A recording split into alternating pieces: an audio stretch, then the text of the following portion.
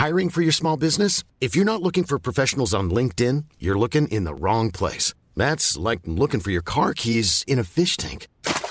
LinkedIn helps you hire professionals you can't find anywhere else, even those who aren't actively searching for a new job but might be open to the perfect role. In a given month, over 70% of LinkedIn users don't even visit other leading job sites. So start looking in the right place. With LinkedIn, you can hire professionals like a professional. Post your free job on linkedin.com/people today.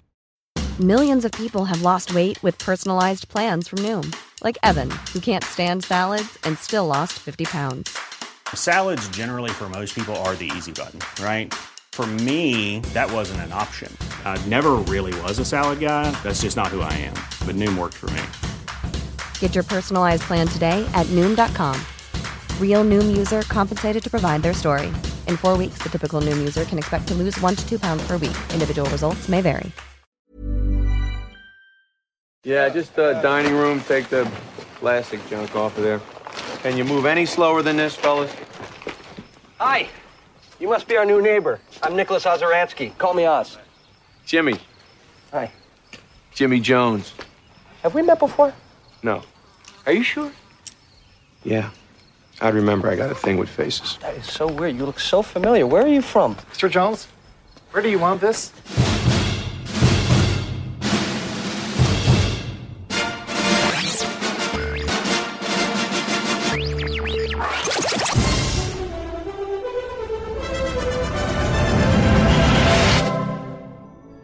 Who gives a damn? This is Film Sack.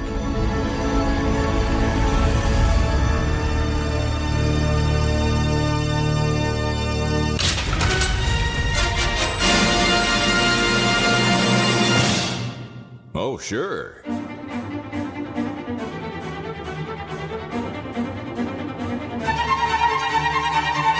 Hello, everybody. Welcome back to Film Sack. This is Film Sack, mining the very depths of film entertainment for all mankind, episode 370. I'm Scott Johnson, and I'm joined today by Brian, who let this fly in here Dunaway. Oh, hi. Man, all the ladies in this week's Film Sack movie are smoking. Am I right? High five, guys. Yeah. Seriously, though, why are all these ladies in this movie smoking tobacco products? I have concerns. Oh, and Amanda Pete. More like Amanda's teats. Yeah, Ibn knows what I'm talking about. I know what you're talking about. You paused that so many times that even Blockbuster couldn't rewind it. Up top, brother. What? Come on, don't leave me hanging. Well, can I at least get a shout-out to inappropriate mentor-student relations? Bruce Willis, 40s, hooks up with Amanda Pete in her 20s, used his influence as a hitman hero. Wow. That whole storyline just touched me inappropriately and deserves to go to jail. Overall, I give this movie 2 teats up. My eyes are up here, Randy. Yeah. No. No, they're not. Your eyes are down there, it turns out. Also with us, Randy. Seriously, they're still doing the fly gag, Jordan. Aloha, Scott, Brian, and hey, how yous doing? You know these guys, right? Even though we're over here in the countryside outside of Montreal, and these guys are from a different country, and the internet isn't a thing yet. You know these guys. Okay, so this one is Big Brian the Head. You might also have heard him referred to as Brian Bouillabaisse or, Grinning Brian Two Knife Ib. And over here we got Scotty Boombots, also known as Scott the Trot Johns the Fella. You know, he did that thing with the Romanian guys. Anyway, over here, this is my boy. This is Brian the Slice de Blasio, 10 Fingers, Southern Brian the Hump Done the Menace Away Game Caselli. But he's never done nothing memorable yet. Yet. That's a big yet. Also with us, and finally, Brian the Fly is our chick in the bucket Ibbit. Oh, it's a fly in the bucket. All right, get ready to clap, guys. You'll know when to do it. All right, here we go. So no one told you were gonna be the man. Your wife's a whore, you're poor, your sex life's in the can. But then you do it with... No, you have to do it there. But then you do it with Natasha Henstridge, and you're going for being a schmuck to someone deserving of this bridge. I watch the whole 9 yards till the credits start to roll. I watch the whole 9 yards. Every spit take and pratfall. Watch the whole 9 yards. Amanda Pete's topless for a third of it.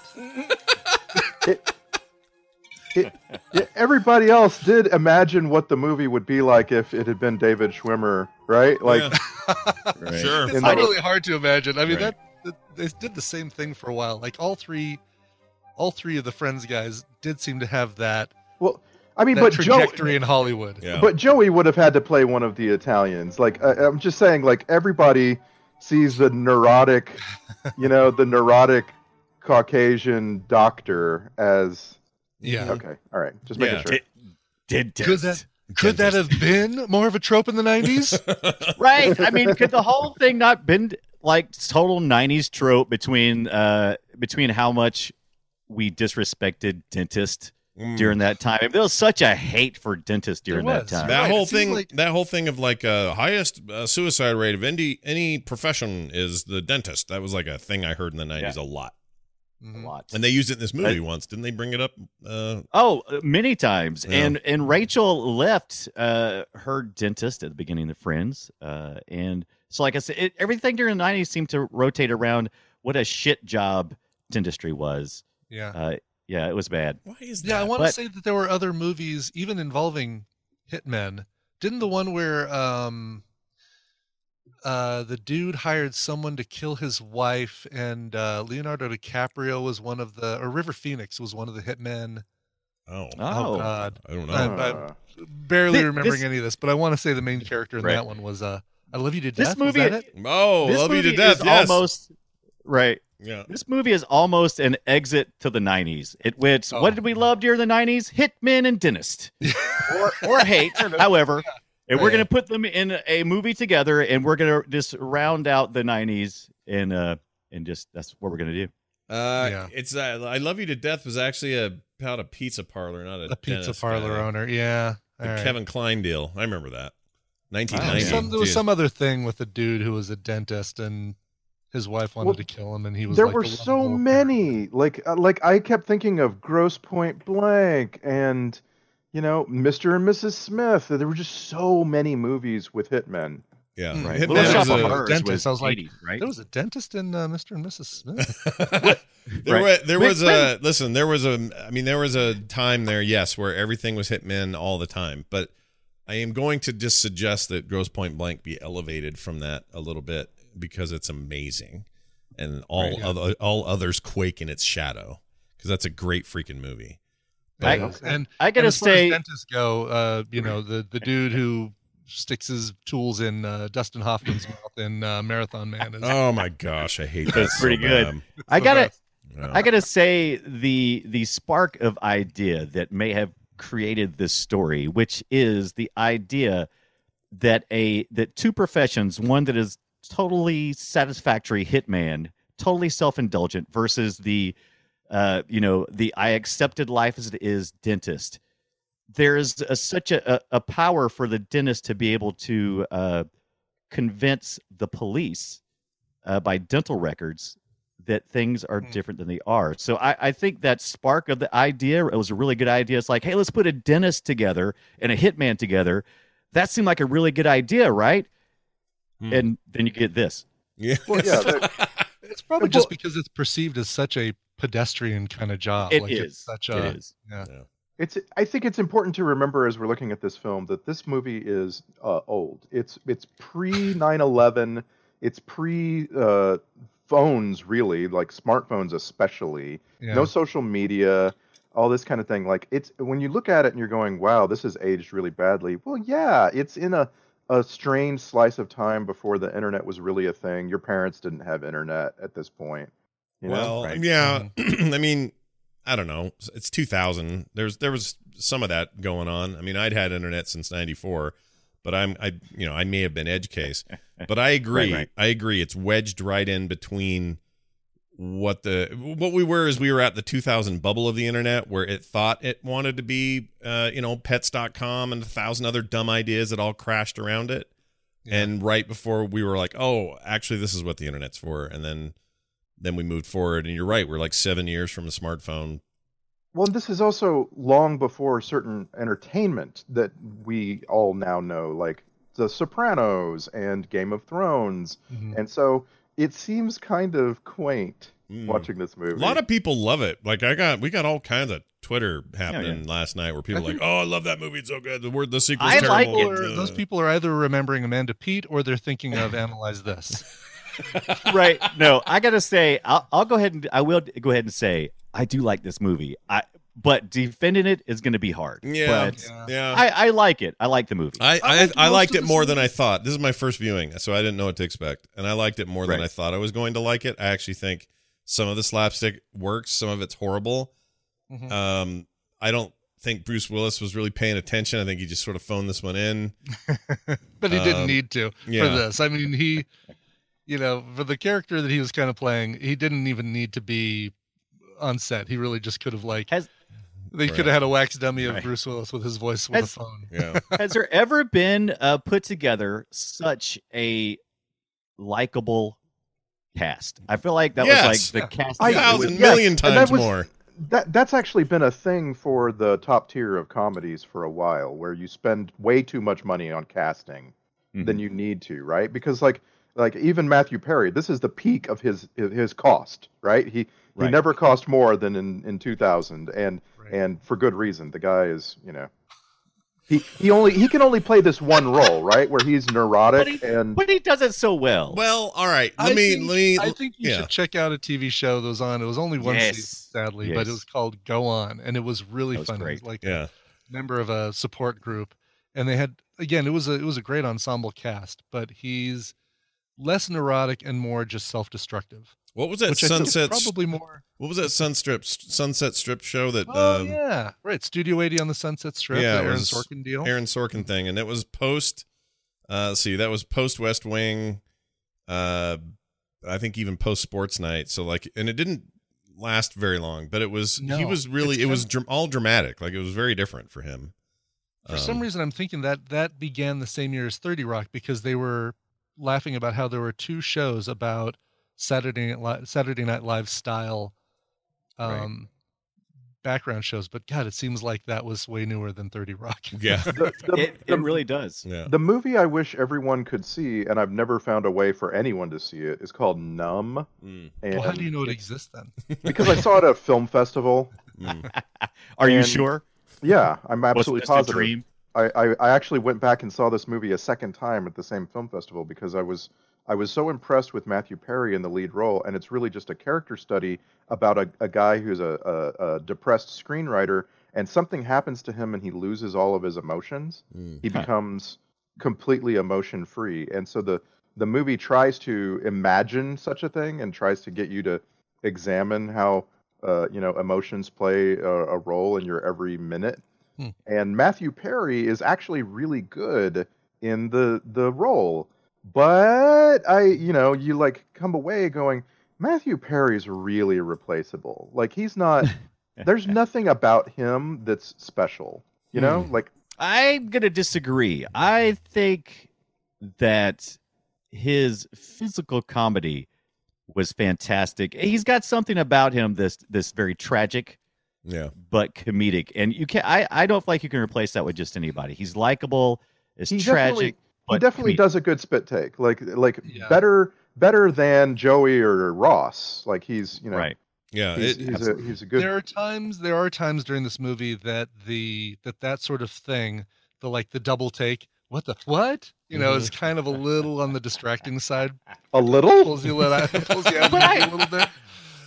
It might be that I'm a Matthew Perry apologist. It might be that I have a little bit of a man crush on Matthew Perry, and I like him a lot. And something is so comforting about his character. He was always my favorite in Friends. He was your favorite friend. So let's just go around the table real quick and let's just talk about our favorite friends. And I'm going to say Matthew Perry was always my favorite friend and the one I most associated with. I think that's pretty true. It's like either him or Gunther. Yeah. Right. Marcel. This is a discussion that's been had a billion times the last 25 years. Yeah. Seriously. And it's always the same. Like different people like Chandler, different people like Phoebe, different people like Monica for different. Who likes Phoebe? Me. I like Phoebe. Phoebe's adorable. Are you kidding me? Yeah. Phoebe's great. I love Phoebe. No one likes Ross, but that's how he was written. I love Ross is my second favorite. Really? Okay, well he's written Yeah, he's such a butt monkey on the script. My favorite episodes are Unagi and the leather pants. Okay, but that's when he was just a cartoon character. Those later seasons, Ross became not a person.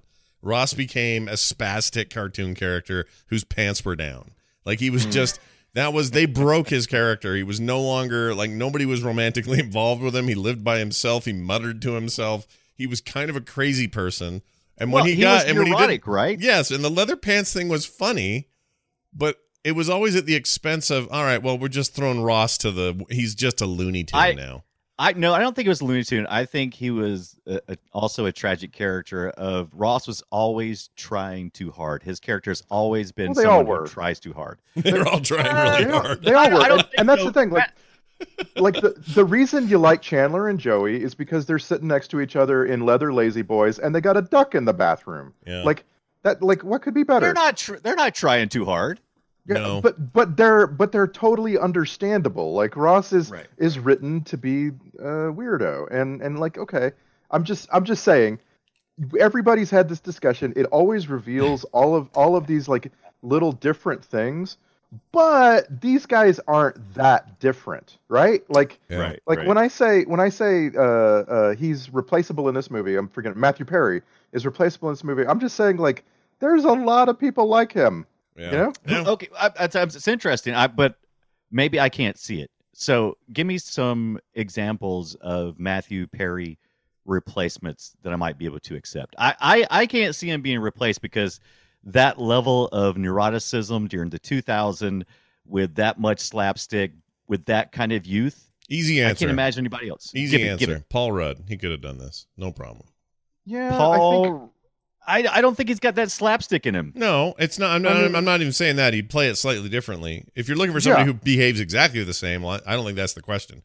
The question is he reasonably replaceable? It's kind of like the trivia says Kathy Griffin was up for the Amanda Peet role and had it basically. Oh, and then some no. Yeah, no, I know. That was my first thought. I was like, gosh, no, please, that's not good. And but she would have fit in. I mean, they make people fit in. They just do it. Right, and that's the thing. Biggest... I just want to answer the question. Will Ferrell could have done this. Mike Myers could have done this, and he's Canadian. No. Yes, absolutely. Totally yes. could have. No. Yep, totally could have. I agree. Like I don't think you guys appreciated... Owen and Luke Wilson could have played that role. I don't think you guys appreciated the slapstick. My biggest laugh moment for me, and maybe we have different comedy tastes, but when Matthew Perry runs all over the immovable Michael Clark Duncan and falls behind the couch and pops up. It's hysterical. It was funny. No one had that kind of energy. You and I captured. So this is the thing that Dunaway and I do every week. We make GIFs while we're watching the dumb movies, and sometimes I always know when there's a scene that you and I share a sense for when we've captured the exact same thing and made a GIF of it, and that happened with that exact scene, and it is funny and it's well handled. And could you say Luke Wilson wouldn't have handled the slapstick as well? Maybe, but I'm not sure that would have broken the scene. Because we don't have anything to compare it to. I think it would have just been fine. And Luke Wilson's a great pick. I think he's a little bit. I think Luke Wilson is a little bit, maybe a little bit too confident to play that part. I think you need someone who is self-deprecating, like Matthew Perry. Jason Bateman. I don't think. Jason Bateman might be. He can do maybe the closest. No, he could do it. He could totally do it. Yeah, and there's also a thing like Matthew Perry at times was a little bit large for this role. Like obviously they got Michael Clark Duncan in there, and it made everybody look small. Yeah. But I was imagining America's finest comedic actor Brendan Fraser, and then I thought, he's a little too large for the role, and that kind of thing. But Jason Bateman, man, he would have been great. I think Jason Bateman would have been an okay pick, but I think it would have been a very parallel. It wouldn't have been any better or any worse. It would have been just the same. I don't think there's that many replaceable actors. It would have been very hard. I think you guys are going like, oh yeah, anybody could do it. I'm like, maybe just. I'm definitely not. I want to correct that. I'm definitely not saying anyone could play this crappy little role. I'm saying, I'm absolutely saying that there's got to be a reason that this was peak Matthew Perry, and he sort of fell off. And he went back to TV a little bit, and you see him here and there. Well, he was mid Friends here. Friends didn't end until 2004, right? Yeah, Right. So Right. And they were all looking to expand into movies at that point in time. Right, but his price was going up and up and up. The last 5 years of that show, he had gotten to where he would make more in 3 episodes of Friends than he could make on a movie. Yeah, you know, and like maybe he's just that kind of person that's like rested on his laurels, right? Like he remains an actor, but he's got so much money he doesn't need. Well, to. let's not forget he was a horribly addicted to prescription drugs at that point. So can we say that Jennifer Aniston was the friend that did the best post Friends? Oh, absolutely. For sure. I don't know. I'm on. Okay, let me qualify that. Town, I agree Cougar with. Town was huge. I agree with you that she was the most successful Dream post series. this for sure. However, I think in terms of quality of work, I'm giving it. That's a different question. I'm giving it to Ross. I'm giving it to Ross. Oh, really? Everything I've seen him in, like Band of Brothers and freaking that O.J. Simpson trial thing, and was good. he's really good in these roles, and really like you get the feeling he's really working it. But if you say quality, then I'm actually going to say Matthew Perry, because Studio 60 on the Sunset Strip was really good. Also had Amanda Peet in it, by the way. Go On was really good. You're talking about 3 different things simultaneously, about whether they're a really good actor, whether they've made a lot of money, and whether they've made good script decisions. Well, that's the thing. I'm saying most successful. I don't care about whether they're good or not. I think actually all 6 of them have. Well, 5 of them. Just kidding. I think Joey, you know what, Matt LeBlanc, I think was hilarious on episodes. I don't think there's been anything else. He played himself. Talk about rest on your laurels, right? This is a guy who made a ton of money and went home. Like, I love that. I love it when they trot him out and he's got gray hair now on a late night talk show. And like, what are you doing? I'm working with my local theater, some kids, like love it. Yes. Yeah. Like, keep in mind he didn't go home right away. They tried to do the Joey spinoff from Friends. Which I did. I was not that. Don't be a Joey apologist. I liked it. You know what? That Joey show is not as bad as a lot of other shows. I just don't think it had a chance in hell. You can't take one of the most successful sitcoms in the world, whether you like it or not. That's what Friends was, and then spin it out. It just never works when you do that. It's Enos again. It's Flo. It's a million other bad choices. It's a bad idea. But the show itself, in a vacuum, was all right. Can we have a TV comedy, even dramedy or black comedy sequel? Anybody think of a sequel to a TV comedy, black comedy, that's as good as or better? Grady. Lou Grant. Literally, it's the black comedy. Oh, Grady. Lou Grant's a great. I love the Lou Grant example because it was a laugh track 3-camera sitcom, and it turned into a full blown drama. Which is when has that ever happened? I know we all have to go back to the 70s to find there's got to be a good example of that. Does anybody want to make a case? Frasier's a great example. Yeah, but Frasier was just, here's the character, we're going to follow him along, and now here's a bunch of new great characters, and it was extremely well made, but it wasn't it's not a Lou Grant example by any stretch. But when you're pitching Joey, you're surely mentioning Frasier. That's a great example. Yeah, nobody brought up Young Sheldon. No, but people like that show. I've heard good things. I know critics are. I just can't bring myself to do it. Everybody I know who watches it says, "Oh, it's really good."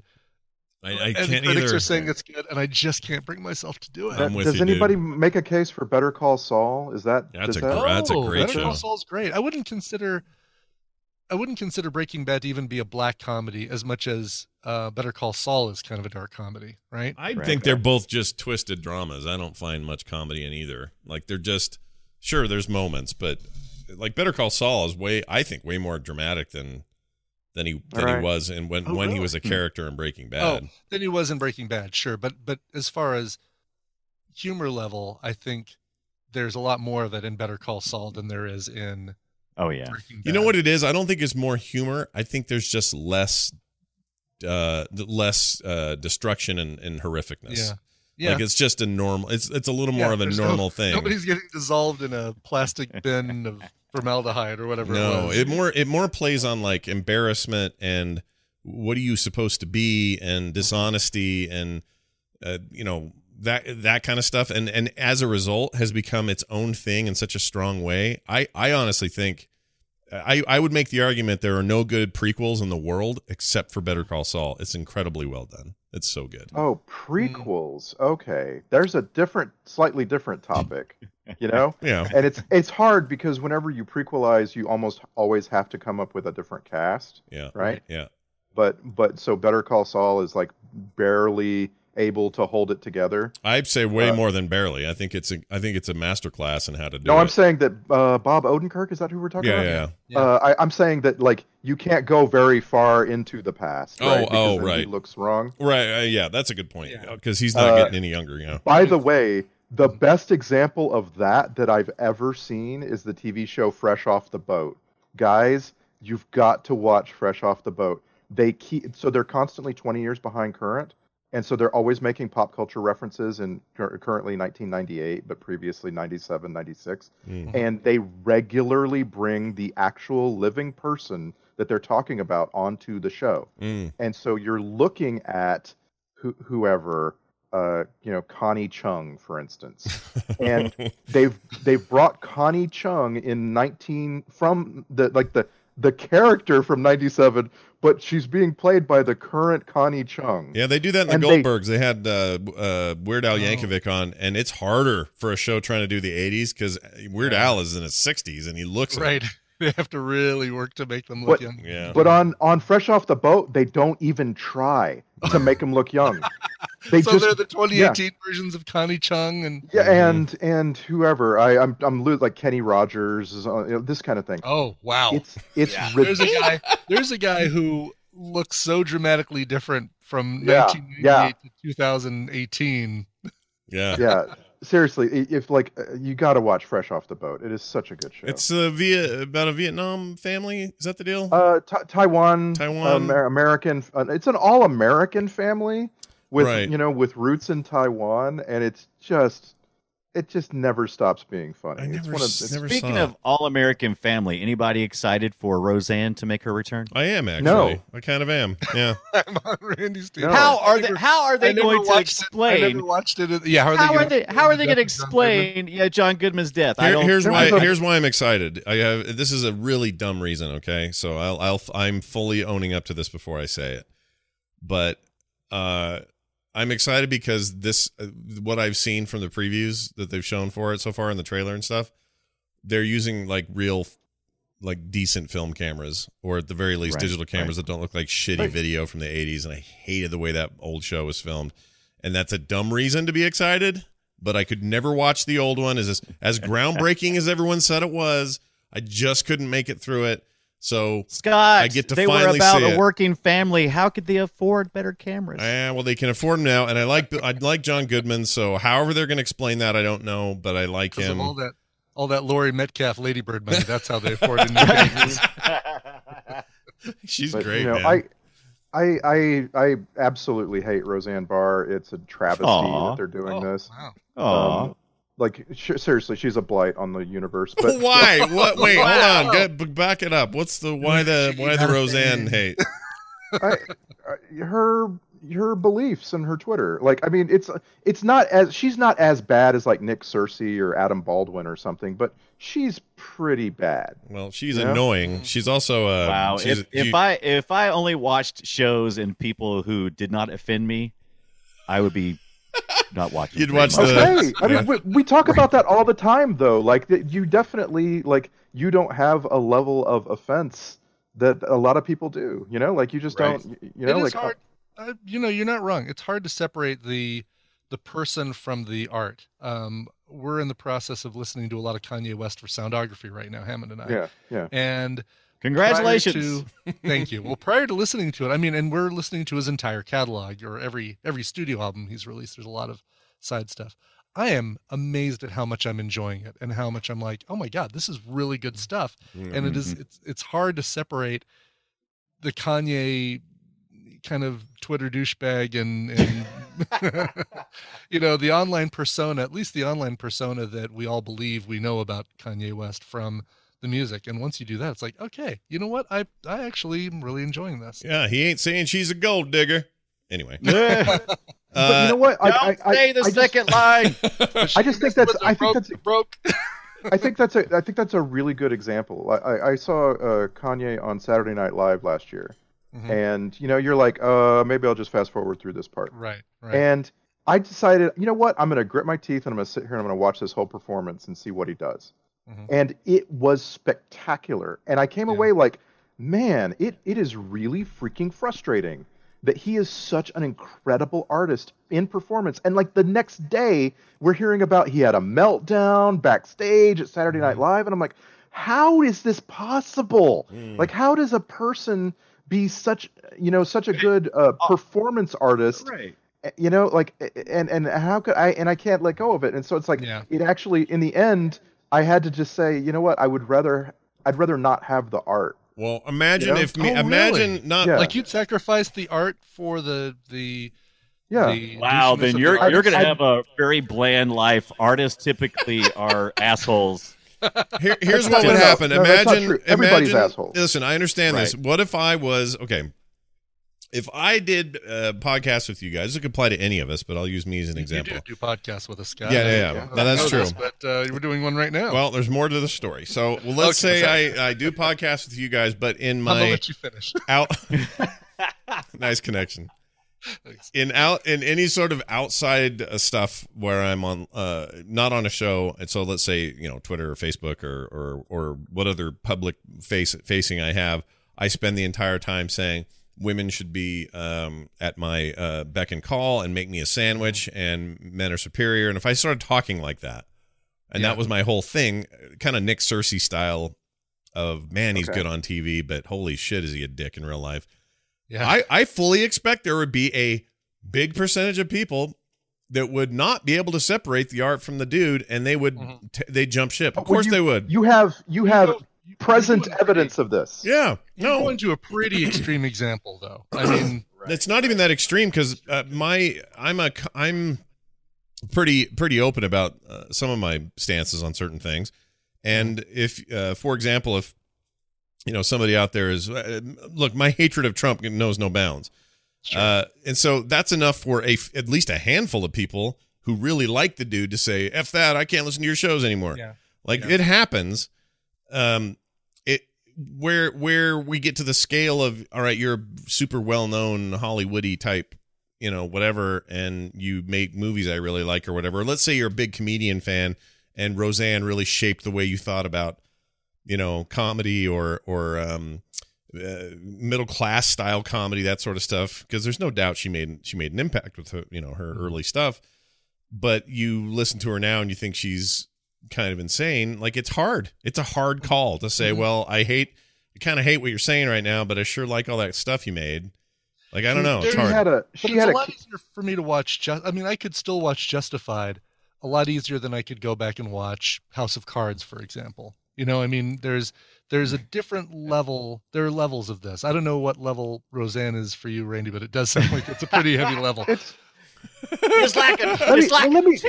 It's like a 10 on the hate scale. But I think there's nuances for everybody, right? Like Roseanne has a cameo role on the TV show Cristela, which makes it sound like it's current. Cristela had one season. I've never even heard of it. So you've heard of Cristela Alonso? Sounds like a drug to me. No. Okay, well, Cristela Alonso is a stand-up of the Long Island Alonsos. She's the first. She's the first Latina to ever have her own starring television show. All right. And it's amazing. It's like it's really funny. But it only lasted one season. It only lasted one season, and that says something about audiences for such things. Even the Jane the Virgin, because that's got a Latina lead actress. That's lasted 4 or 5 seasons, hasn't it? Yeah, I think so. Okay, fine. Make your argument. Let me come back to. Holes in your enchilada, aren't I? Yeah, you are. So Roseanne has like a very minor character that shows up in an episode and then repeats in a couple more episodes, and it's great. She does a great job. She's funny. She plays the role right, and this is like Nick Searcy in The Shape of Water. Like, I hate Nick Searcy. I think the universe would be better off without him. But his role in The Shape of Water is exactly the perfect thing. Like, I hate that character too. Okay. You know what I'm saying? Gotcha. So you know what? I totally see what you're saying. So maybe if like in stuff where, see, I don't want to use Kevin Spacey because I think his stuff goes far beyond just being a dick. Well, he's also the star of that. Anytime you go from speaking ideas to actually exploiting, that's a different level. It is, but Nick Searcy's never going to be the star of anything. He's always going to be a secondary character, and I think that counts. He's actually trying. I'm sorry. Go ahead. I just Scott doesn't know that Nick Searcy's trying to star in a movie. No, I'm sure he is. I'm sure he's been trying his whole career. I'm saying that up till now, I know him. The only way I know Nick Searcy is secondary characters. That's it. Right. Okay. Yeah, and that's the thing. I mean, he's not as much of a dick on Justified. He's trying to be a likable guy in Justified. So you'd have a bigger problem with that than, like you say, for Shape of Water, where he's playing the kind of guy you expect him to be from his social media. Maybe that's the way it should be. So Kevin Spacey can only play perverted, rapey guys from now on. We found the right roles for Kevin Spacey moving forward. I could almost guarantee you that all of us would have. Wouldn't that just be the best punishment? Like for all these guys who like are coming out in this whole like the Time's Up and Me Too movement. Like, all right, well, you can still act, but now we're limiting you to only play roles of the kind of thing you did. So, oh my gosh, dude, can you imagine? That'd be the best punishment ever. So, Kevin Spacey, we've got a role for you. The first 18 minutes of the film, you thrust yourself onto the other male lead. Yeah, you take advantage you take advantage of a 14-year-old, and then the rest of the movie, you get the shit beat out of you by people who are mad. Yeah, like there's your punishment. I think we're all, as we're recording this, we're all basking in the Schadenfreude of Martin Shkreli crying in his yesterday. Right. Like ultimately, these are really impactful problems that mean a lot to a lot of people, and you can't solve them by liking or disliking individuals. But Roseanne is just one of those things where it's like, this is a great test case, even to know if there's a problem. Talk to 10 people and 9 of them won't even know that Roseanne is problematic. Yeah. Well, I don't follow her on Twitter. Yeah, and I don't either. I've got to say this also. I never saw us talking about the people we hate in a movie that is starring so many likable actors. I mean, have any of these people out of the primary 5 had anything that was other than Matthew Perry's drug? So Michael Clark Duncan was married to Omarosa. Yeah, that's true. But do I hold that against him? Engaged, because I said the same thing and Tina corrected me. No, they were just engaged. Yeah. Okay. All right. I sit corrected. Thank you. I don't have a problem with that. I miss Michael Clark Duncan. He passed away in 2000. Yes. What was it? 2005? Well, it was longer than I thought. 2012. Yeah. 2012. Yeah. Yeah. That guy was great. I loved him. Yeah. It was great. Also, and boy, he and Bruce Willis were kind of on the same trajectory, right? Armageddon together, Sin City together. Mm-hmm. I guess Clark Duncan was Kingpin and the Daredevil. Yeah, totally was. Right. Thing. Yeah, he was good Kingpin too. I liked him. It was different. It was a kind of a different take than like what you got from the series and certainly from the comics. For sure. But he was good.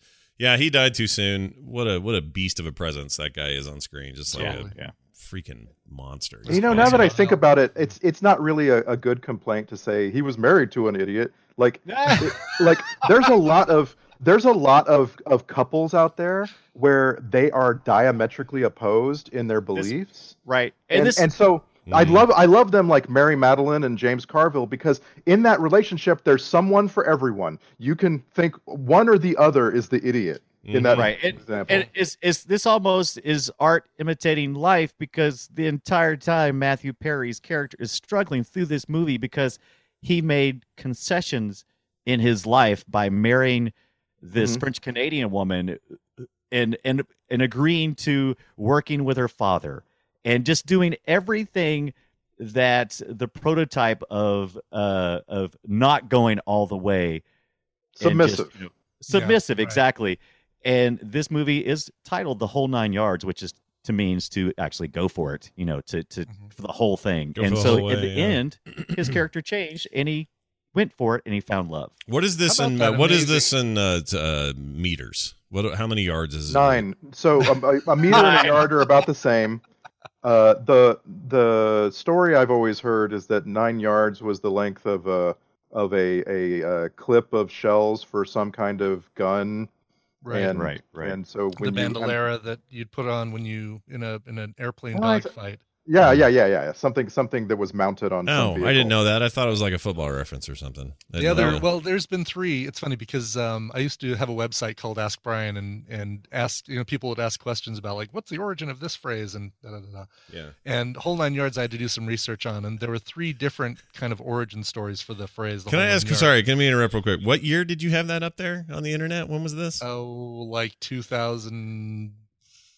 Maybe 2000. Okay. Wow. All right. No. That was a good time for it 99. because there's no Wikipedia yet. There's no I totally get why that would be a thing you'd do. Yeah, I get it. Exactly. Anyway, I was just curious. It had a great logo too. Like the A was a question mark. I'm really proud. Right. Of it. Did Anyway, it look like Ask Jeeves, but it was you?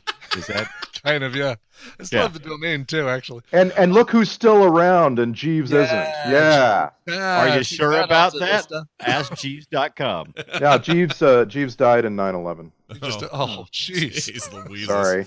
Go on. So the 3 origin stories that I found for whole 9 yards. One is that bandolera with the bullets in there, and when you take down your opponent, you were said to be giving them the whole 9 yards if you used up all of your ammunition on one enemy. Right. Number 2, the one that I think is probably the most likely is it takes 9 yards of cloth to make an expensive suit, like a really good suit. So you're giving somebody the whole 9 yards, making them a suit.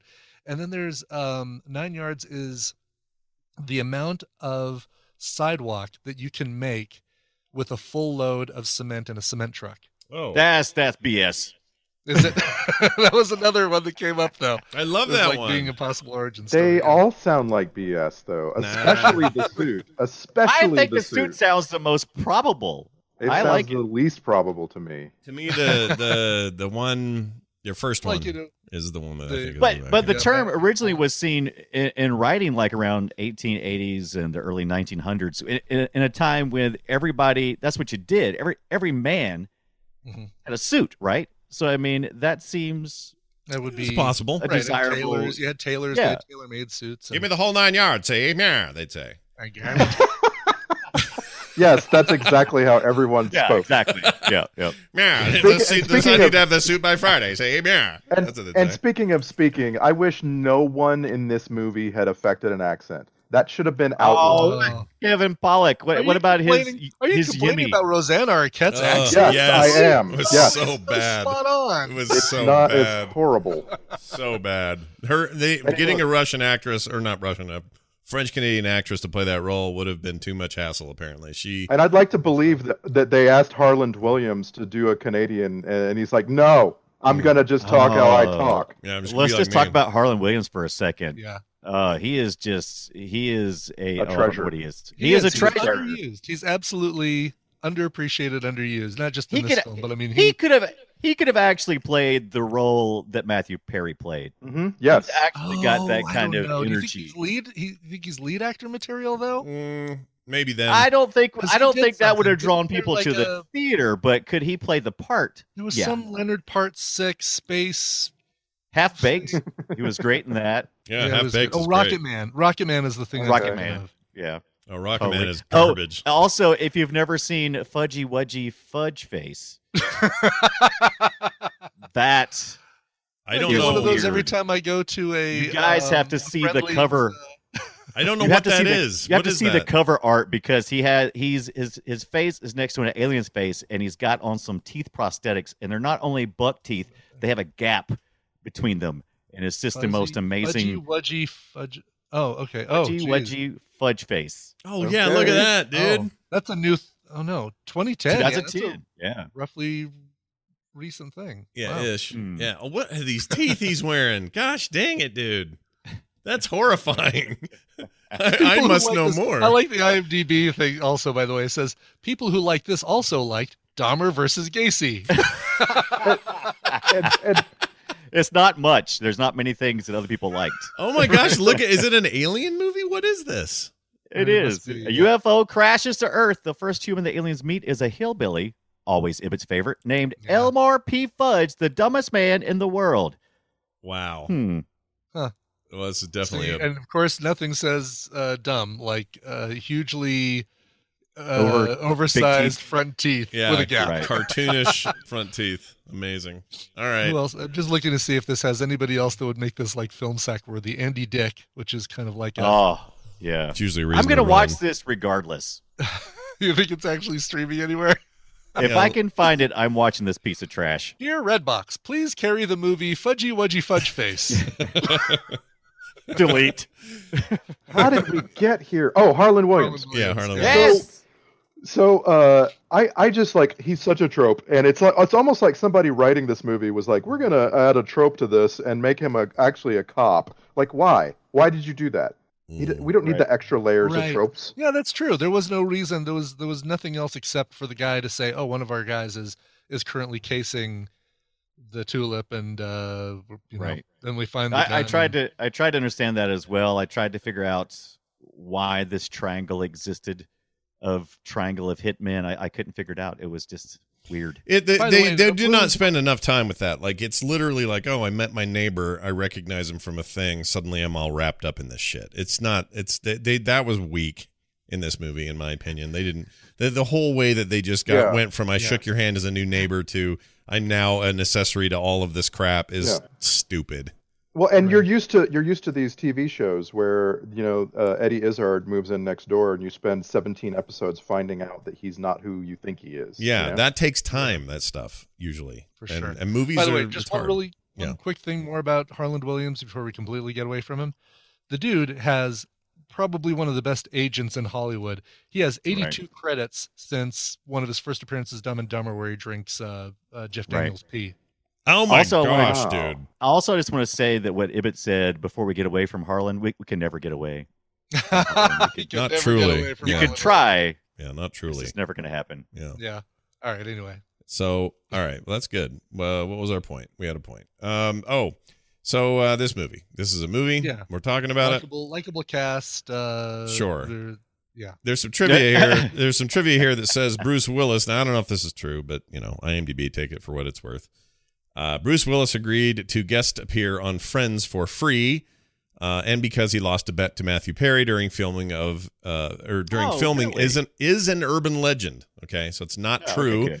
People Magazine Star Spotlight 2000 states Willis agreed to guest stint on Friends simply because he and Perry thought it would be fun.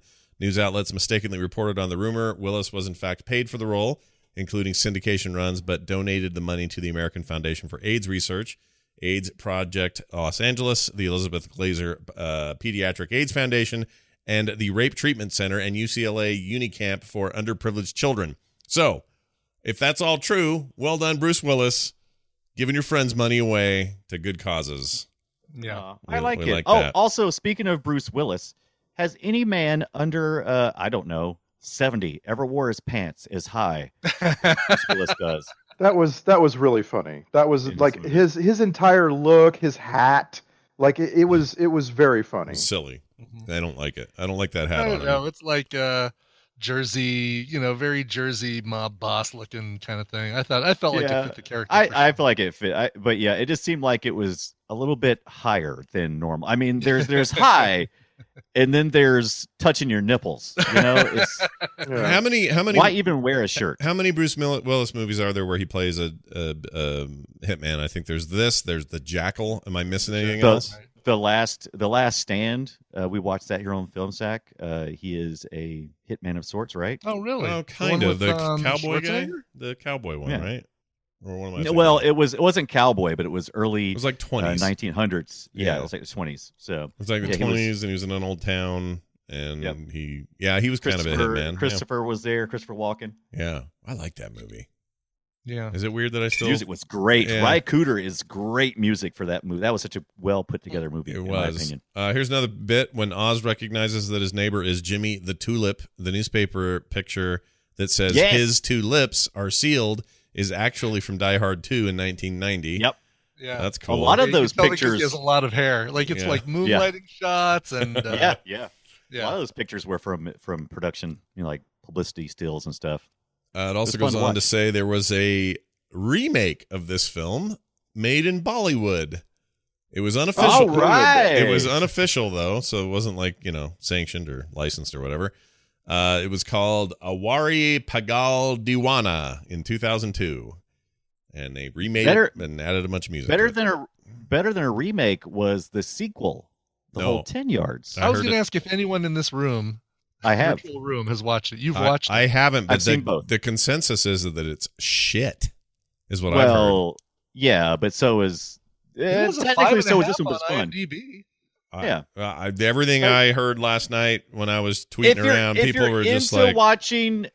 If you're into watching likable cast, this is another likable cast. Everything... Scott Johnson just had to watch a movie that started with close-ups of dirty teeth and middled with a guy killing a fly with his mouth. Yeah, I there did. is way too much mouth stuff. I had 11 things on my list of what grossed Scott out the most. Well, for me, it was two things only, and it wasn't the one everyone thinks. Everybody online wants to say it was the fly in the hand and then spitting it out. It's not gross. It's Matthew Perry puke breath answering the door with head stretch. Yeah, and also even worse. That's not enough time between when she left and then turned around and came back and then made out with him. There wasn't enough time. Right. You need to go. You need to go. We saw him brush his teeth, dude. You gotta go. You gotta go a day or more for me. You can't. You can't just brush your teeth. He did a pretty good job of cleaning that. He did a pretty good. You don't until someone that you're close to vomits. You don't realize how much breath is coming from the stomach. Yeah, no, dude. I'm not kidding, and it's not enough time. I don't care if you brushed your teeth 6 times in a row and then rinsed 50 times after. Give it a day. You can't do it right after that. I like that Scott has so many options he can choose when he gets kissed. Yeah. Oh yeah. Yeah. Scott schedules it. All I could think of was like, species lady, don't make out with him right now. This is not good. And that's all I could ever think. I can never remember her name. I know it's Natasha Henstridge, is it? But she's Natasha Henstridge. I wonder if she gave Amanda Peet tips on how to spend half the movie topless. Yeah, I wondered too. I wondered if she was going to end up topless. She never did. We say everybody remembers that. Yeah, totally. It's just a huge long. It wasn't. She was like topless in like. Yeah, it wasn't that long. Two scenes, and both of them lasted less than 15 seconds. I know. I counted, and. It just wasn't as much as you think. It's a good thing. Listen, this is a lot because there's time that you know that she's naked running around that house in between those two scenes. Right. Don't put your clothes on. Go, in a couple of minutes, stick your head out the window. I can't stop what you're thinking. I can't. Yeah, exactly. But you were sitting there watching the rest of the scene going, wow, Amanda Peet's just still running around that house naked right now. And you know what? I think this movie technically passes the Bechdel test. Because it has two different females speaking to each other, not about the love interest in the bank later. Mm-hmm. I actually think it shows you that the Bechdel test isn't that useful. Wait a minute, they do spend the time in the bank talking about if she loves him or not. Should we run away with the money? I mean, what else? Oh, for sure. But I mean, I'm just saying, I think technically the Bechdel test is useless because it just, This movie where these two conventionally attractive women are really 3 actually, right? What's her name? Also, Roseanne Arquette? Yeah, she's humping Harland Williams the whole movie. It's just like women are there to marry and have sex with. But anyway, I also remembered this movie as Amanda Peet is naked the whole movie, and I was surprised to find she's only naked once. I've never seen it, so I didn't know what I was going to get. I had no idea. I only knew her from Saving Silverman. That's like my whole Amanda Peet catalog. And I remember in that movie going, Steve Zahn got to have burger juice off of her upper booty area. I remember being all, she's so good looking. I didn't know this movie existed. I probably would have been all like, hey, let's rent that one. Let's see what's going on there. That's funny. I don't remember her being topless at all. And I've seen this movie plenty of times. And then when it came up, I was like, oh, yeah, that's right. I think it's because it's almost, it's not really sexual. It's almost uncomfortable. You almost want to go, here, Amanda Peet, we get it. You're attractive. You have nice breasts. Put on a shirt. Nah, I think what she's doing, and I think she actually does it pretty well, is she's portraying somebody who is a little bit amoral, and by that I'm not implying anything about whatever, but her great hope in life is to become a hit person, Right. And she'll, you know, whatever it takes to do that. None of this is like exploiting her. She's exploiting herself. She's like, no, this is a great idea. I'm going to be topless in this window, and Harlan Williams ain't gonna know what to do with it. Like it's like she's in charge of it, and I kind of like that compared to the way that most movies do this. You know, but does it set the women's revolution in the hitman industry back a few 1,000 years, when the only way a hit woman can make her way in the world is by being topless? Yeah, and the only way to distract a professional killer is a topless woman. Exactly. Yeah. Well, and it's part of the larger stupidity of the movie, where it's like everybody recognizes these people instantly. No, they wouldn't. I'm sorry. Not everybody in your neighborhood wants to be a contract killer, blah, blah, blah. Like the movie just establishes these things like they're just common. And it's a weird conceit. I agree. I think, okay, so I've got a theory. I think the entire movie hinges on everybody in the 90s was trying to find their Pulp Fiction. And I don't think this is even near the mark, but this is an attempt to do that. This is like those 7. But they got Bruce Willis. Well, yeah, but this is like the 7 bags with heads in it. What was that movie called? 7 heads in a duffel bag. Yeah. 8 heads in a duffel bag. 8 heads in a duffel bag. The one with Jeremy the whole Piven. 9 heads in a duffel bag. What was the one where they killed the hooker early in the movie in Vegas and then spent the whole movie covering it up? And it was a huge cast. Every movie ever. Jeremy Piven was in it. 90s. I can't remember it. Yeah. But everybody was doing one of these. And it was the thing to do, and it was edgy, and you'd take it places that people probably didn't expect, but nobody quite figured it out. Nobody was doing quite what Tarantino had figured out how to do and do it well. And I think we were finally starting to trail off on these, and there weren't going to be very many more beyond that. Like That's true. That's true. Most of these did kind of fall into the straight to video market. Yeah, like just a couple of years later. Yeah, it's all Pulp Fiction wannabe stuff, and this movie felt like that. It was like in a penthouse, right, with Jeremy Piven. Yeah, and they accidentally pushed a lady of the night into a shower head or something. Something like that. It was kind of awful. Was Val Kilmer in that one? He might have been. I don't remember. This was when he was still. And Jeremy Piven is not Kevin Pollak. No, he's not. I completely forgive Kevin Pollak, a comedian, for taking a role that I'm sure to him at the time was very choice. I just don't understand, where were the adults in the room to go, let's maybe try this without the stupid accent, and let's not have him be so dumb, you know?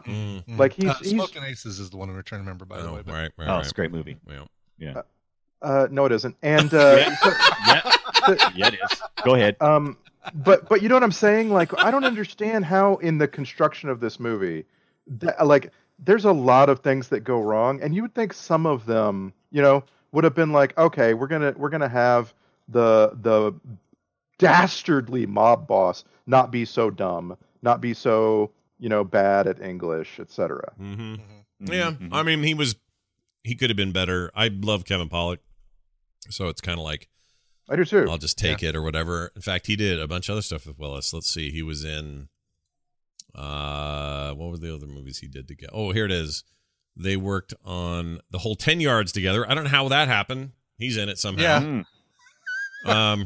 The same way Dan comes back on Roseanne, apparently. I guess so. Also, trope alert. You have a movie with a number name in it.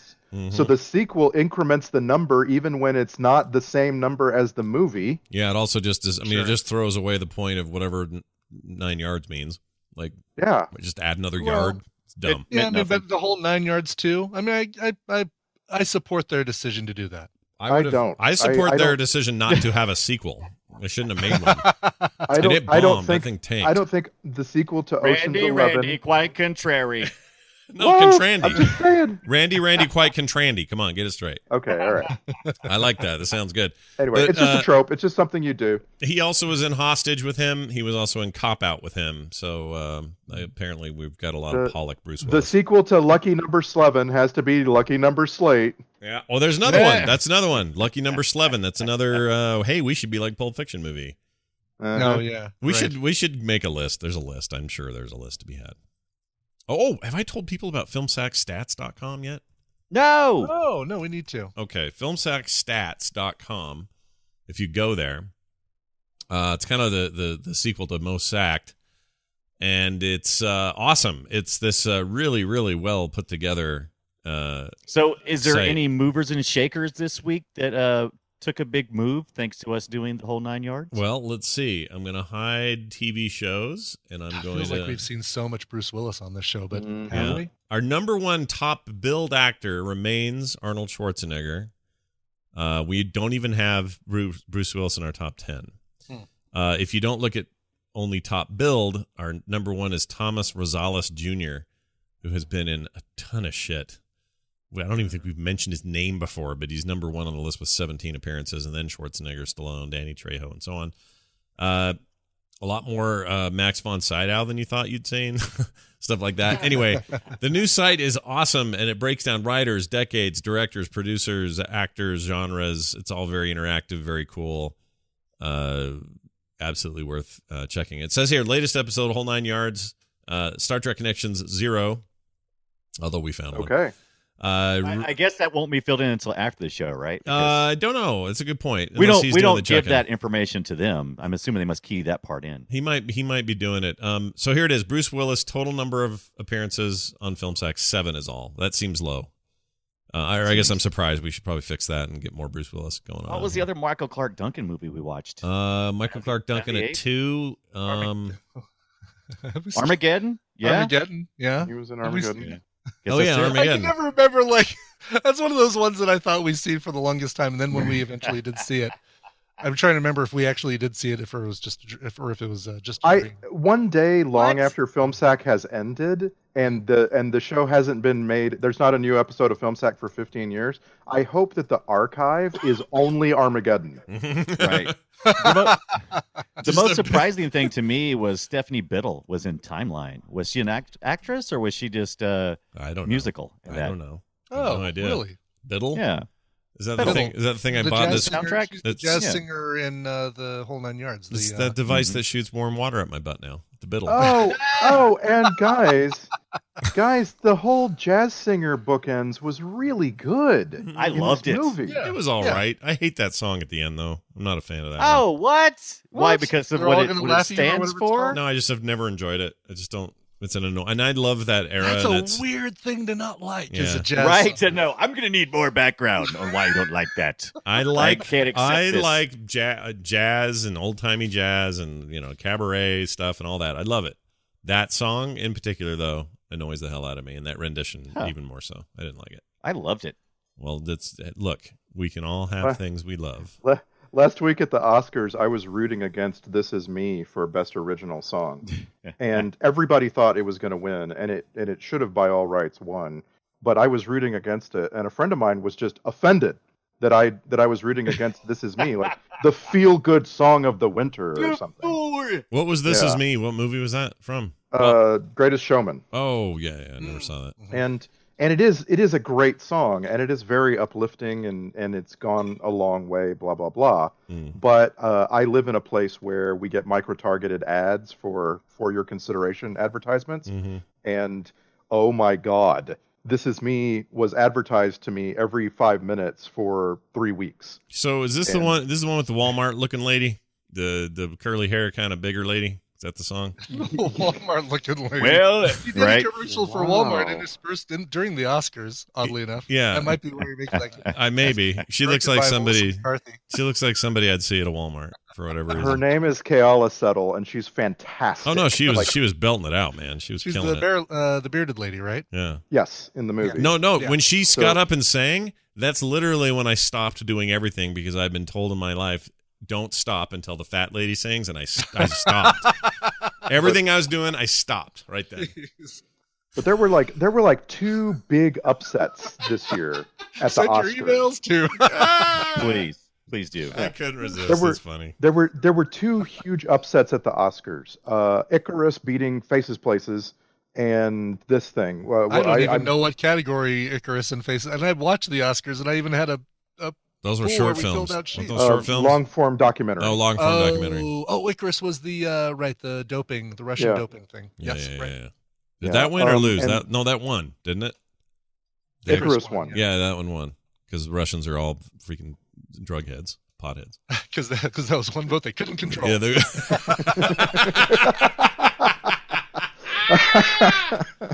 Oh my gosh! I bet that was funny. The one vote they couldn't buy or control. I'll take some of those emails now. Thank you very much. That was really good.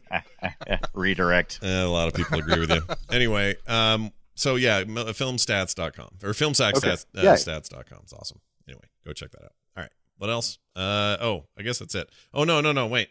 The Flies. I was curious about The Flies. Found out. Oh, yeah, this trivia on this one is pretty interesting. So I guess the house they were filming in was full of flies, whether they liked it or not. It was just part of the production problem. And so when they started showing up in scenes like Matthew Perry trying to blow one out of his face and all that, they decided, whatever, just play with it. Let's just go with it. And they did that. And what I noticed later is when they weren't in that house anymore, they were still having flies buzz around, making sounds, not showing on camera.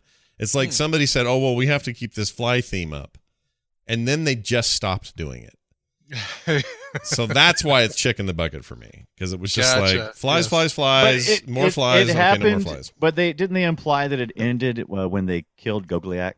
Wasn't he the fly around all the problems? Oh, is that supposed to be you and your mythological water means something? As he was dying, there was a fly around him, and then Amanda Peet blew away the final fly. In the final scene where it happened, and that was it, right? That was the last time it showed up. I was assuming. Can you imagine the trash? I assume that the trash was taken out at that point. Listen, can you imagine a more? I can't. Just standing there naked with a fly buzzing around you. That's just awful. Yeah. Nobody wants this. That's regularly for me though. Right. Every time I take off my clothes. What do the flies come out, or do they appear? Yes, come out. That too.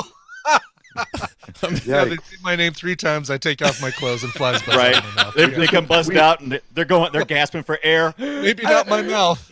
Yeah, you're the candy man. Like we're inventing the new thing that grossed out Scott the most. It's like while talking on the podcast, what grossed out Scott the most. Yeah. Also, just micro images of Matthew Perry's teeth and tongue and all that. I didn't need that.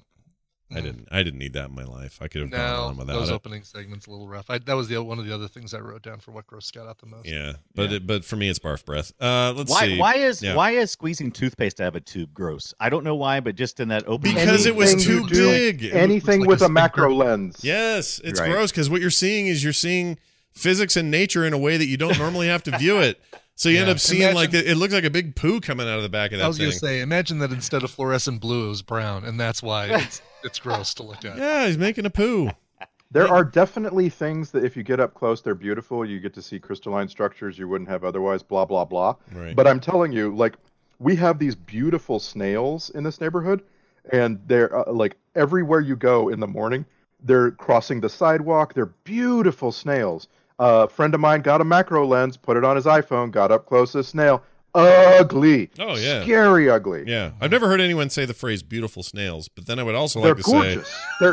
They're colorful. They're these beautiful big swirls. They're large. They're like the size of a 50-cent piece. This kind of thing. Fry those up. But the reason I say that is it's a good band name. Beautiful Snails is a good band name. Snails. Okay. Oh yeah, no kidding. Somebody should take that. Yeah, I would totally do that if I was starting a band, but I'm not. Okay. Then the other thing I wanted to say was I don't know where he lives up there in Canada, but those lawns are too big, and I wouldn't want to mow them. It's just the one thing I noticed is a lot of lawn between him and Bruce Willis's house.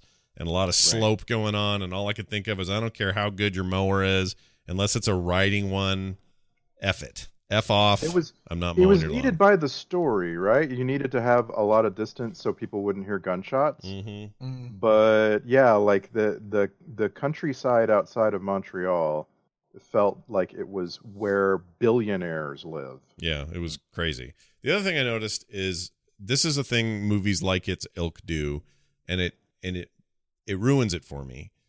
It makes this mistake of being this kind of fun, kind of off-the-wall, slapsticky kind of thing for most of the movie.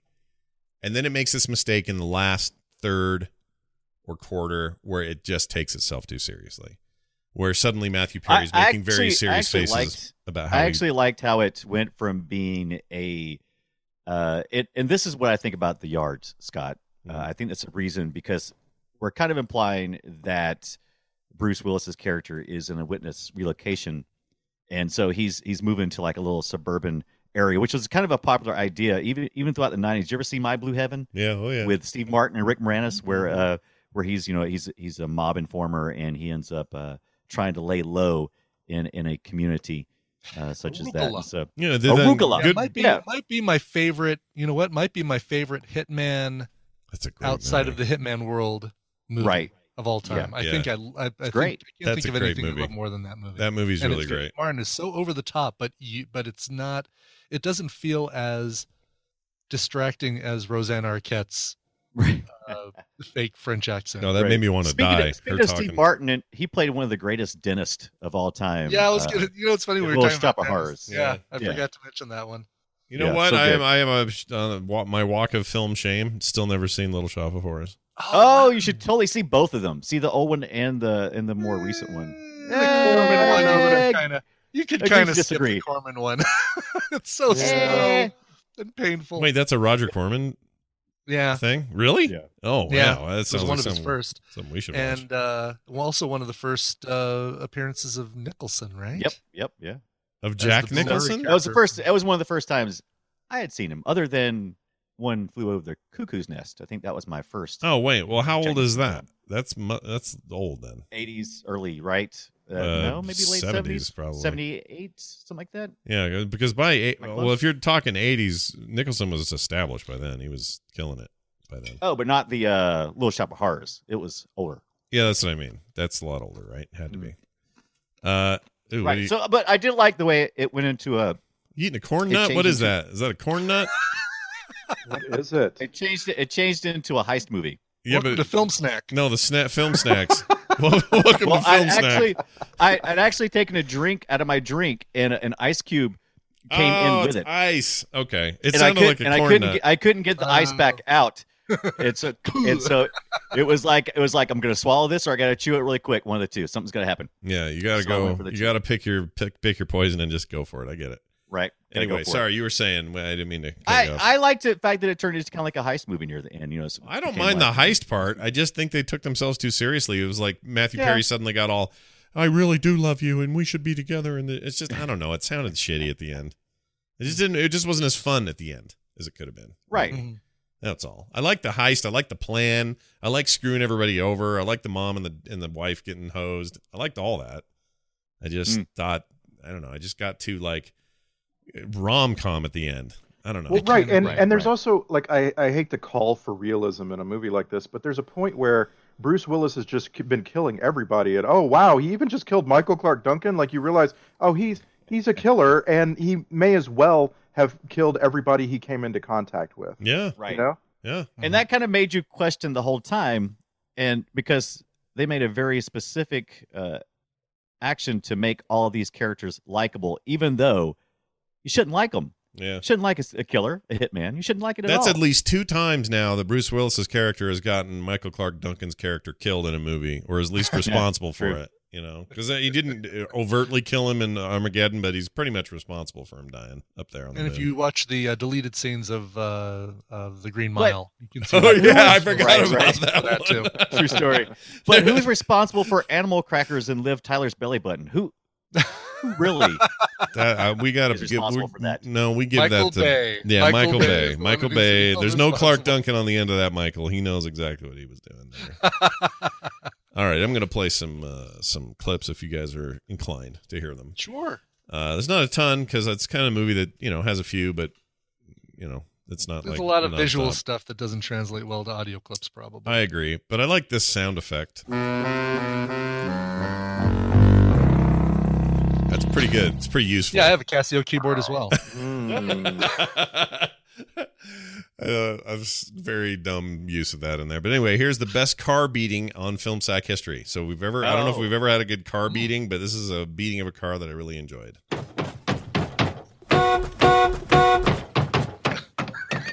It's pretty good.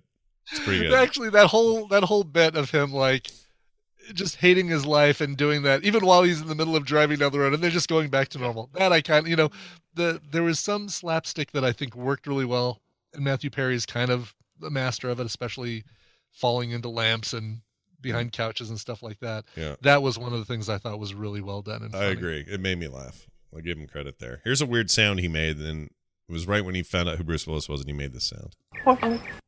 That's it. Okay. He goes, okay. Wow. Okay. Here's Bruce Willis's laugh, which I found kind of grating. Kind of annoyed me. Yeah, so was that was pretty bad. Maybe Here's you the... want to drink some Seagram's wine coolers. Yeah, me too. Exactly. That was about the era, right, for that? It was, yeah. Here was Hollywood, Planet Hollywood a thing then? Earlier than that. What's that? When was Planet Hollywood hit the big deal for them? For him? Mid-90s, early 90s, right? Okay. Yeah. I think by then maybe they were done with that. I can't remember. Anyway, so. Here's this horrible accent. You pig! You disgust me! There's a known killer living right next door who might slaughter us in our sleep, and you won't even lift a finger? That's right! I hate it so bad. I hate it. Really bad. I hate it so much. You could have I couldn't hired figure anybody. out what they were going for there. Were they trying to be comedically bad? I don't know. It's not on. It's not fair to her though. She's a good actress. She's done good work. She didn't need this in her life. She was great as a Who in Whoville. Oh, she a Who in Whoville? I was kidding. No, I don't think so. Desperately Seeking Susan. Name another really good Rosanna Arquette role. Maybe I'm thinking of Patricia Arquette. I get all the What is it Arquettes. about the Arquettes? None of them look alike. No, they all feel like they have different parents. Isn't that weird? That is really weird. Like, I don't know. The blonde sister doesn't look anything like the others. What's his name? Arquette looks like nobody. But think of this. His wife, think of this. Chandler's wife is being played by the sister of the ex-husband of the woman he eventually married on Friends. I was going to say, there's probably a shorter way to say that. There probably is. Kevin Bacon was in both things or something like that. You know who else doesn't look alike, Brian? Is all the Jones in Hollywood, like Doug Jones and Duncan Jones and Rashida Jones. They don't look anything like Catherine Zeta-Jones. But they're not related. Jones. These guys are all actual brothers and sisters, I thought. Aren't they? Yes, they are. They're all related. There's no Arquette that you've heard of that is not related to all the other Arquettes you've heard of. But these three in particular are definitely related. Randy's making the example of a bunch of Joneses who have nothing to do with each other. So they have something to do with each other. They have something to do with each other. All right, fair enough. Here's I miss him here. I'm sorry. I must have the wrong... What room you looking for? Oh my gosh, listen to that guy talk. That voice. What room you looking for? Dave does not exist. Oh man, that's so good. That was one of my favorite. I love that scene. Yeah, it's good. We still have Ving Rhames. We do, but we still have Tiny Lister. It's also slightly racist to say we still have Ving Rhames. That's fine. No, I mean, it's the same kind of character that we... The Pulp Fiction effect. You've got us all... Well, the reason I say it is everybody I talk to can't keep them straight. They don't know which one's which. So they'll say... Oh, I totally I do. love Ving Rhames was so good in the Green Mile, and I raising my hand because I know I've made that mistake. Really? Michael Clark Duncan, maybe I love him too much. Maybe that's the problem. Prior to looking up IMDb when I was watching Whole Nine Yards, if you would have said who was in Armageddon, I would have said, oh, it's Ving Rhames. But no, it's like, okay, that one's Michael Clark. Yeah, hey, hold on a second. Dunaway, sorry, you posted something in the chat, a photo of three dudes with their shirts off. Is that also from that Big Tooth movie? No, it's not. Okay, what is that? That was in response to Randy's bashing of Smoking Aces. And I'm like, but dude. That defends Smoking Aces? That guy in the middle. But it was a comment towards the stereotyping. Oh, right. But the guy in the middle, the actor in the middle is that's Beanfork from 3:10 to Yuma. I freaking love that guy. Guy from Lost. Yeah. The Blob from X-Men Origins Wolverine. I love him. Oh my gosh, that's one of my favorite dudes who I don't know his name, but he's so good. All right, here's another weird sound that someone made.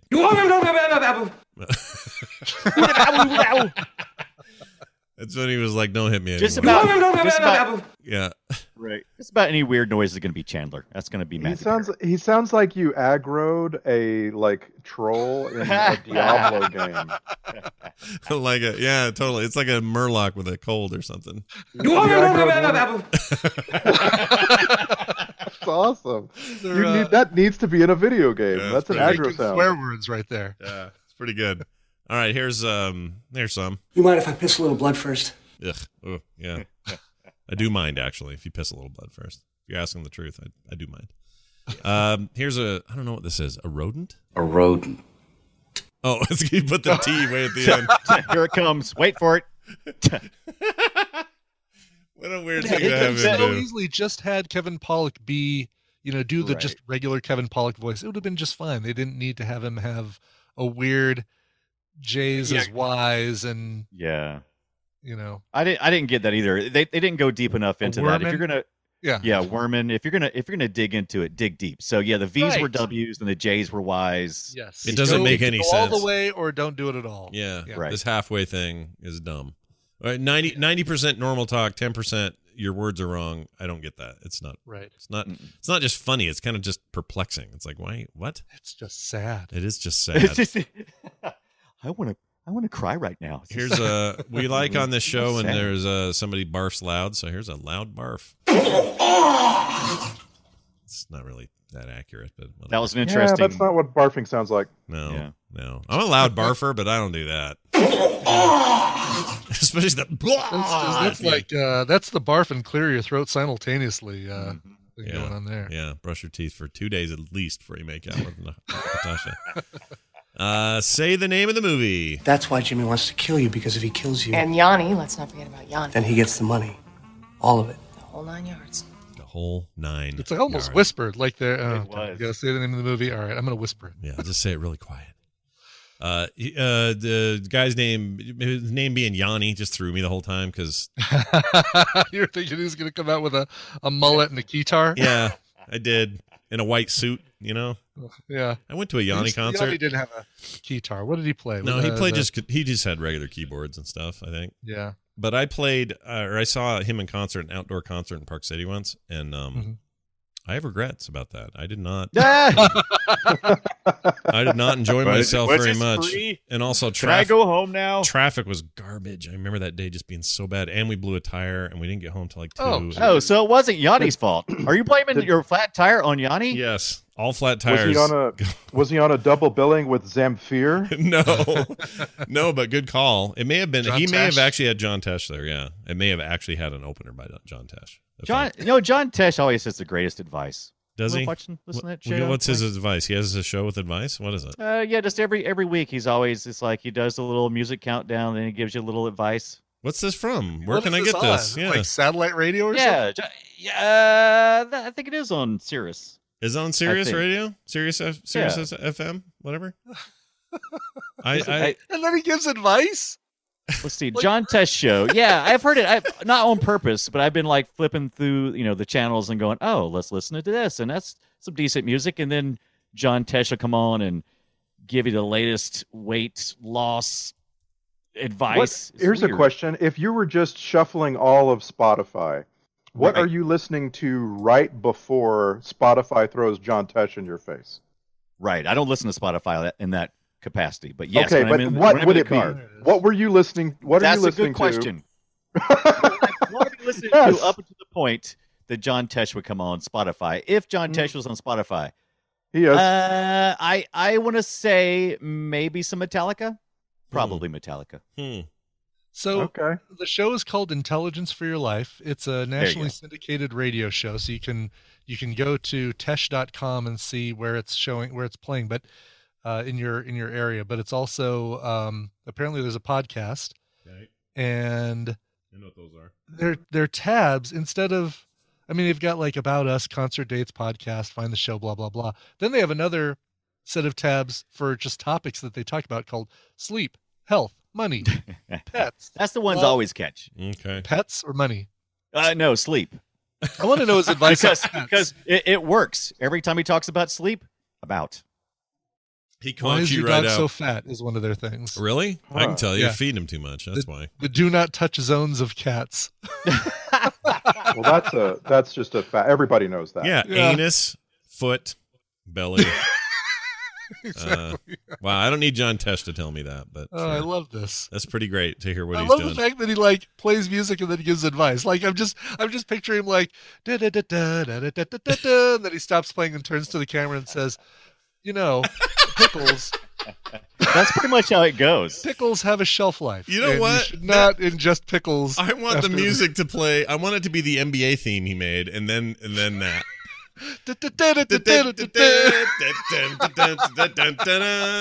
And then have it turn off and go, listen, we've all had a cat. Don't touch his anus.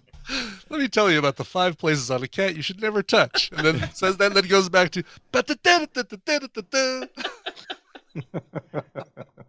I have that theme somewhere, but I can't find it. Anyway, whatever. Let's play this. Have you heard a worse sound than this? Okay, there's more. Man. Here comes the second time. Yeah, that's horrible. That's PTSD inducing. Yeah, I can't even.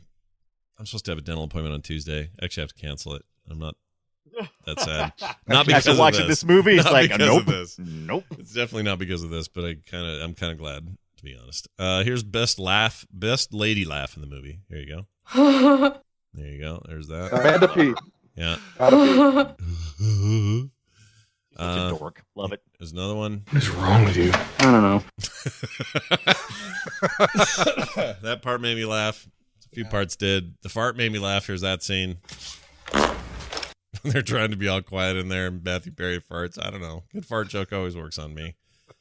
And whatever this means. I hired you. What?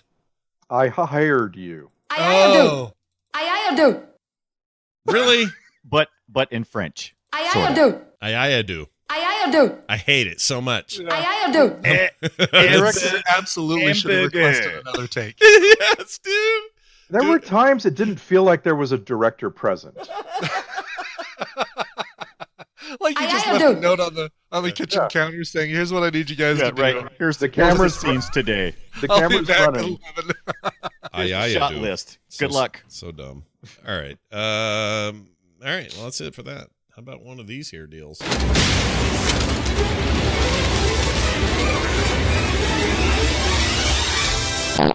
Film Sack checklist goes like this. Those were almost Kathy Griffin's boobs. Check. Ooh. Oh, yeah, right. I mean, no offense. But can't imagine her in the role of Amanda Pete. No. No. It would have been the wrong choice. I don't want that idea in my head. And you know why. No, I know why. Okay. I know all why. right. Bruce Willis looks dumb in an Andy Capp hat. Check. And I like the hat. It's like Breaking Bad, but more dumb. Check. All right. Hey, Trek stuff. There is one person, so it turns out I do have one connection. Gerald Quist. He is Bruce Willis's, at least on this film, personal makeup artist. He just sat there and did his makeup for shots and things. There's nothing fancy going on, just makeup for camera. On TNG, though, he was a makeup artist for the first 6 seasons of Star Trek. TNG looks like, and Star Trek 6, The Undiscovered Country. He also did makeup work on, so he does both Klingon faces and Bruce Willis faces. So, in either case, there's a lot of forehead to work with. He also says here he created Armus, the oil slick, in the TNG first season episode "Skin of Evil." Isn't that the one that killed? That's the one that kills Tasha Yar. Yeah. How do you create an oil slick? All right, what I need here is some. Well, if you're Baldwin, you go swimming. Yeah. Ah! He got 8 Emmy nominations during his time on TNG and won 2 of them. That's pretty good. It's pretty good. Speaking of hair products, that one scene with Matthew Perry and Michael Clark Duncan when they're sitting there and they got that weird Batman angle going on, the camera shot. There's just so much product in his hair. Oh yeah, tons. I thought we were done by 2000 with that much product. No, listen. He's a hitman. Those guys lay it in thick. That's how they do it. Yeah. Whatever you do, don't look at Donald Trump Jr. Yeah. Oh gosh. He's Slytherin. Hey, soundtrack great. He really does. He looks like the kid. He does. Yeah. Slytherin kid. Malfoy. Yeah, Draco. Malfoy. Totally Draco Malfoy. All right. What's this here? Oh, soundtrack great. I give it a barely there. I really don't remember it. I love the soundtrack, Oh, but you hated it. It was so leftover. We have all this stuff left over from other '90s films that we cut on, left on the cutting room floor. The and the saxophone. Yep. Yeah, it's just like, here, take whatever you need from the floor. We don't need this anymore. Exactly. Make your movie with it. It just was kind of not memorable. I mean, the jazz stuff, it's fine. I hate that last song, but we've already discussed that. Let's do. Understandable. We've discussed it. Yeah, we still don't get why, but I hated it. Let's get to the Twitter post. This is where you guys in 280 characters or less sum up this film in the way you know best. Let's start with Randy. The Whole Nine Yards, a perfectly forgettable little comedy from a simpler time when Matthew Perry was still a thing. This movie is so forgettable that I've already muted yourself. I mean, forgotten it. Well done. Did Matthew Perry also, Brian Dunaway. The Whole Nine Yards. This movie, it'll kill you for a quarter. Hashtag no mayo. Hashtag there will be mayo. I forgot about the mayo reference. Yeah, like that was not a funny running joke. Nope. I don't understand. Like, I guess the screenwriter went to Montreal and found a lot of mayonnaise. And was that a It would have thing? been funnier if it wasn't drilled home so much. Yeah. Drilled home. Yeah. Oh, well done. Well done. But hold on, is mayo a thing? If I go to Montreal, they're gonna be mayo on everything? Is that the Well, on your fries and probably your burger. Oh, that is gross. So yes, the answer is yes. So, I'm just right. saying. So both these guys are from Chicago, right? And there's always there in Chicago they're quite sure of how they like their food, right? Isn't that Are their they? like I don't know. jam? I don't know. Aren't they like, oh, you don't make hot dogs like this, you do it like this. Well, If you yeah, do it any other way, they got it's the whole wrong. deep If dish only they pizza. had portrayed it like that, then it could have been funny. There Yeah. you go. Right. Have it be deep dish pizza or hot dogs or something like that. I love the idea, though. If I go to Montreal, is there going to be a lot of mayonnaise? Well, only on all the food. right. It's only there. It's only there everywhere. All right. They don't put it on pasta, Yeah. but Yeah. Ugh, that sounds awful. Brian Ibbett, you've rounded out here. sure. The whole 9 yards. The whole 9 boings. The whole 9 and the whole 9 however the hell you spell those. That's pretty good. I'm gonna need to see those Twitters. You were at least two of the Three Stooges just then. That was really good. Oh, now we got all three. Well There done. you go. There you go. Finished it out. There's the hat trick. Yeah, nicely Let's done. all impersonate our favorite Marx brother. I'll be Harpo. All right, you be Harpo, don't say a word. This just handed me. We have some alternate titles on this card. It was just handed to me here. These were what they almost were. It was almost called, "But Mom, do I have to mow the whole 9 yards?" Get it? Because there's like 9 yards of mowing lawns. All right, anyway. Yeah. And then almost called "Feels Like a Whole 9 Hours." All right, there you go. Dude. It's pretty good. All right. Email address from Daniel Lindholm came to us at filmsack@gmail.com, and he says the following words in typewritten form. Hello, Filmsackers. Your show saved my life after the terrible tsunami that happened here in Japan, March 11th, 2011. It was a crazy day for sure, and my wife was over in Korea for an insane amount of shopping. Meanwhile, I was witnessing... That's a weird little jab about the shopping. Insane amount of shopping. Yeah. Meanwhile, I was witnessing the nuclear power plant in the Fukushima area exploding, crazy Alex Jones spinning his leftover brain, and I'm trying to process the best information to make sure I was doing everything correctly to survive. But one thing was missing: happiness in hard times. That's when I opened up to the podcast app for the first time, typing in my favorite words, movies, and your show was on top. I told myself, that's a nice play on words. With my Swedish humor still intact, I browsed for some episodes and landed on Above the Law. The sound and presentation, the silky voice of Scott Fletcher as a mix of Kermit the Frog and God. I was laughing again. He says, thanks, guys, for making my life on the other side of the world a joy. Loved the Die Hard episode and had to brace myself for Little Richard. You are married. Woo! Joke. You're with me everywhere I go when I travel. The FilmSack crew keeps me in the best spot every day. With best regards, Daniel Lindholm. Is that a nice email? Feels so good. Very nice email. Yeah, that guy gets around. Swedish guy in Japan's wife shopping in Korea. Mhm. Blah, blah, blah, blah, blah. Can you believe it's been 7 years? 7 years exactly since that tsunami. That's crazy. That feels like, seriously, like not 5 minutes ago. That's nuts. Time's weird, guys. I keep saying this everywhere I go, but time's weird. Something's wrong with it. My perception of it's all broken. I mean, like, I remember exactly where I was. I remember being glued to the television, like, for days. Yeah. It's just amazing that it was that long ago, and the memories are still so clear. Yeah. 2011 feels like yesterday, but it was ages ago. Yeah. And I'm glad nothing else blew up. Everything's fine over there now, right? Don't they have that all locked down until there's another earthquake? They have a never-ending ecological disaster really, really close to the Fukushima reactors, but other than that, everything's as long as fine.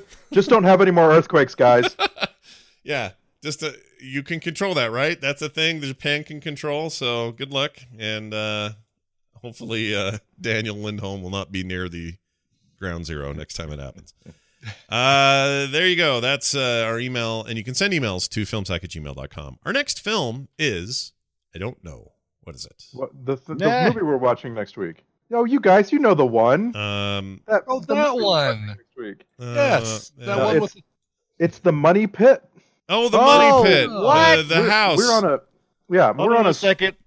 Let me look for my DVD. I have it over here somewhere. Oh my God, we're on a string of middle-aged comedies right now. Yeah, I'd say so. The Money Pit is probably going to be the last of that string, and we're going to watch some action movies after this. But it's kind of funny. We're going from a movie where the two main characters got their big break on TV shows and then went into movies, and the next thing we're going to watch is a movie where Tom Hanks and Shelley Long. Exactly, yeah. By the way, this movie is a slog, but it is something that I have fond memories of. I don't think it's a slog. I liked it. I always liked it. This is a stressful movie for me. Yeah. Oh yeah. I mean, it's meant to be, right? Like it's supposed to give you that anxiety, especially as a homeowner. But I have fond feelings for it. So. Yeah, well, anything with Yakov Smirnoff can't be that bad. Yeah, guys. I like how you say his name, Yakov Smirnoff. I always said Yakov. Is it not Yak? Is it Yak? So does Yakov too. Yeah. Okay. Did you jock off? I like Snarky Randy. We've got Snarky Randy all day today. No. Okay. I'm just saying, podcast listeners, they love debates about how to pronounce something. They do. It goes all the way back to Herb and Herb. It's never quite left us. Well, all right then. That's the next movie we're going to do. Come back for the Money Pit next week right here on FilmSack. In the meantime, go to filmsack.com. You can comment, be part of the blog. There's comments are turned on there, boy. So you can just say whatever you want and have your way. You can also find us on Twitter at FilmSack, and you can leave us reviews wherever you get your podcasts. And again, that email address is filmsack@gmail.com. We love your feedback and can't wait for more. It's going to do it for us, for me, for Brian, and for Randy. Whoop, whoop, whoop. We'll see you next time. I do.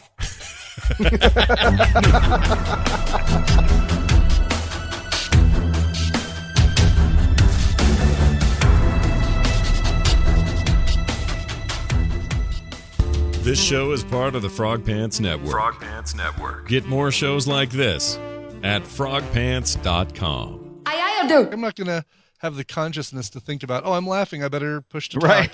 You come in on a mid-laugh. Brian, they call that's push to laugh, they call that. Push to laugh. Exactly. POL or PTL. Step away from the mic to laugh. Yeah. Now, hey, when does Ready Player One come out? Does it come out next weekend? No, it's 2 days before April Fool's, which is so weird. That is weird. That is weird. So 30th, okay.